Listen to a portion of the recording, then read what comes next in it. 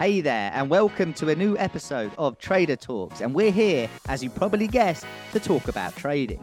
Shocking, right? We're going to share insights, use technical analysis, and value specific assets and analyze how they react to recent market events. My name is Sam North, market analyst at eToro, and I'm ready to talk trade. Please remember that this podcast is intended for educational and informational purposes. Stay tuned for additional disclosures at the end of today's episode. So, are you ready? Let's go.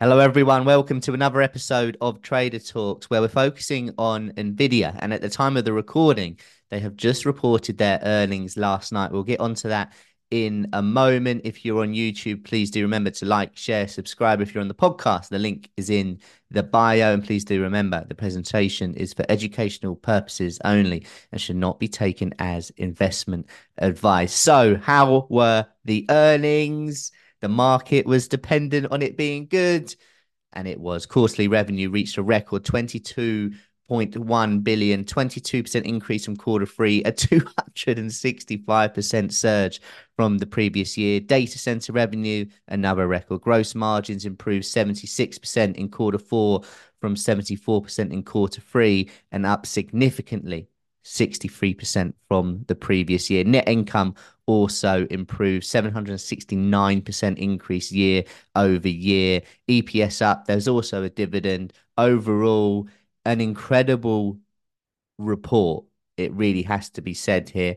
Let's have a quick look at the chart then. What does it all mean? And you can see heading into the announcement, we actually closed $674 a share. We're now trading roughly up around just north of 760.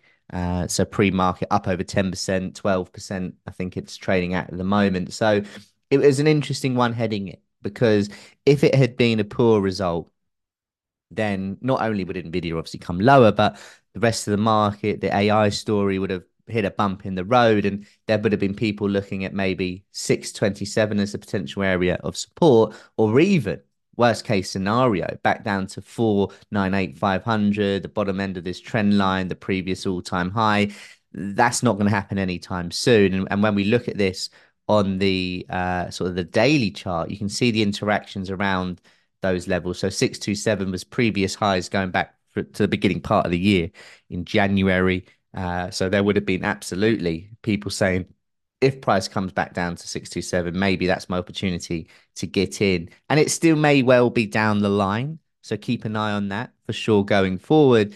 But it just so happens that the earnings were amazing. Let's be very, very real about that. And we're now trading up above the previous all-time high and at a new all-time high. What's going to stop this today continuing to go on and on and on? Maybe some people take a little bit of profit. Maybe people think, well, hang on, at the next quarter, they're just going to have to keep, beating expectations. Can they do it? Well, people said the same thing now, and they did. So in terms of targets, it's always tricky when looking at levels, when there's no historical levels to the left-hand side, right? So you've got your round numbers, you've got 800, you've got 900. I think 1,000 is obviously a target that people would be looking at. From where we're trading roughly now and at the open, that's still 31% away.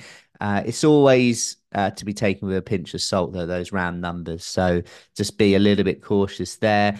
Also, a little bit of a word of warning. While on the face of it, these earnings seem amazing, they really, really do. What could happen, and I've seen this many times with other stocks, is you get that big push higher, but for some reason it comes back down below those previous all-time highs. And that would be a bit of a worry. That would be a case of, okay, well, we had the momentum to really, in theory, push on. We didn't. We're now back below, and that's when you start to see people coming out of the trade, sellers taking over. I don't necessarily think that's going to happen, but if it does, just be aware of how people may look to trade that. Because what you can see here, just for previous reference before, was when we break up, we come above the all-time high, and we never actually go below, and it just continues to push on. And look, another double top. We're now back above there.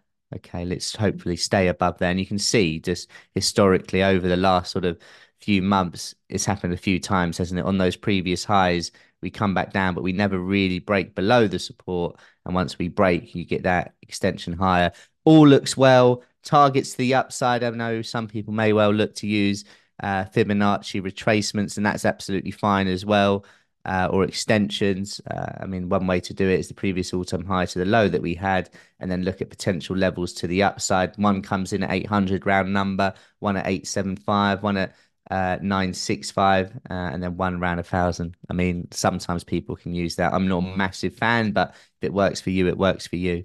But overall, great report. All looks good. And unless we're trading below 745, I don't think people are going to be too worried. I'll catch you on the next episode of Trader Talks. Hope you found it useful. And I'll see you all very soon.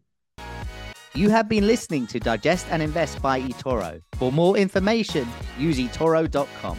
This podcast is for information and education purposes only and should not be taken as investment advice, a personal recommendation, or an offer of or solicitation to buy or sell any financial instruments. This material has been prepared without taking into account any particular recipient's investment objectives or financial situation and has not been prepared in accordance with the legal and regulatory requirements to promote independent research. Past performance is not an indication of future results.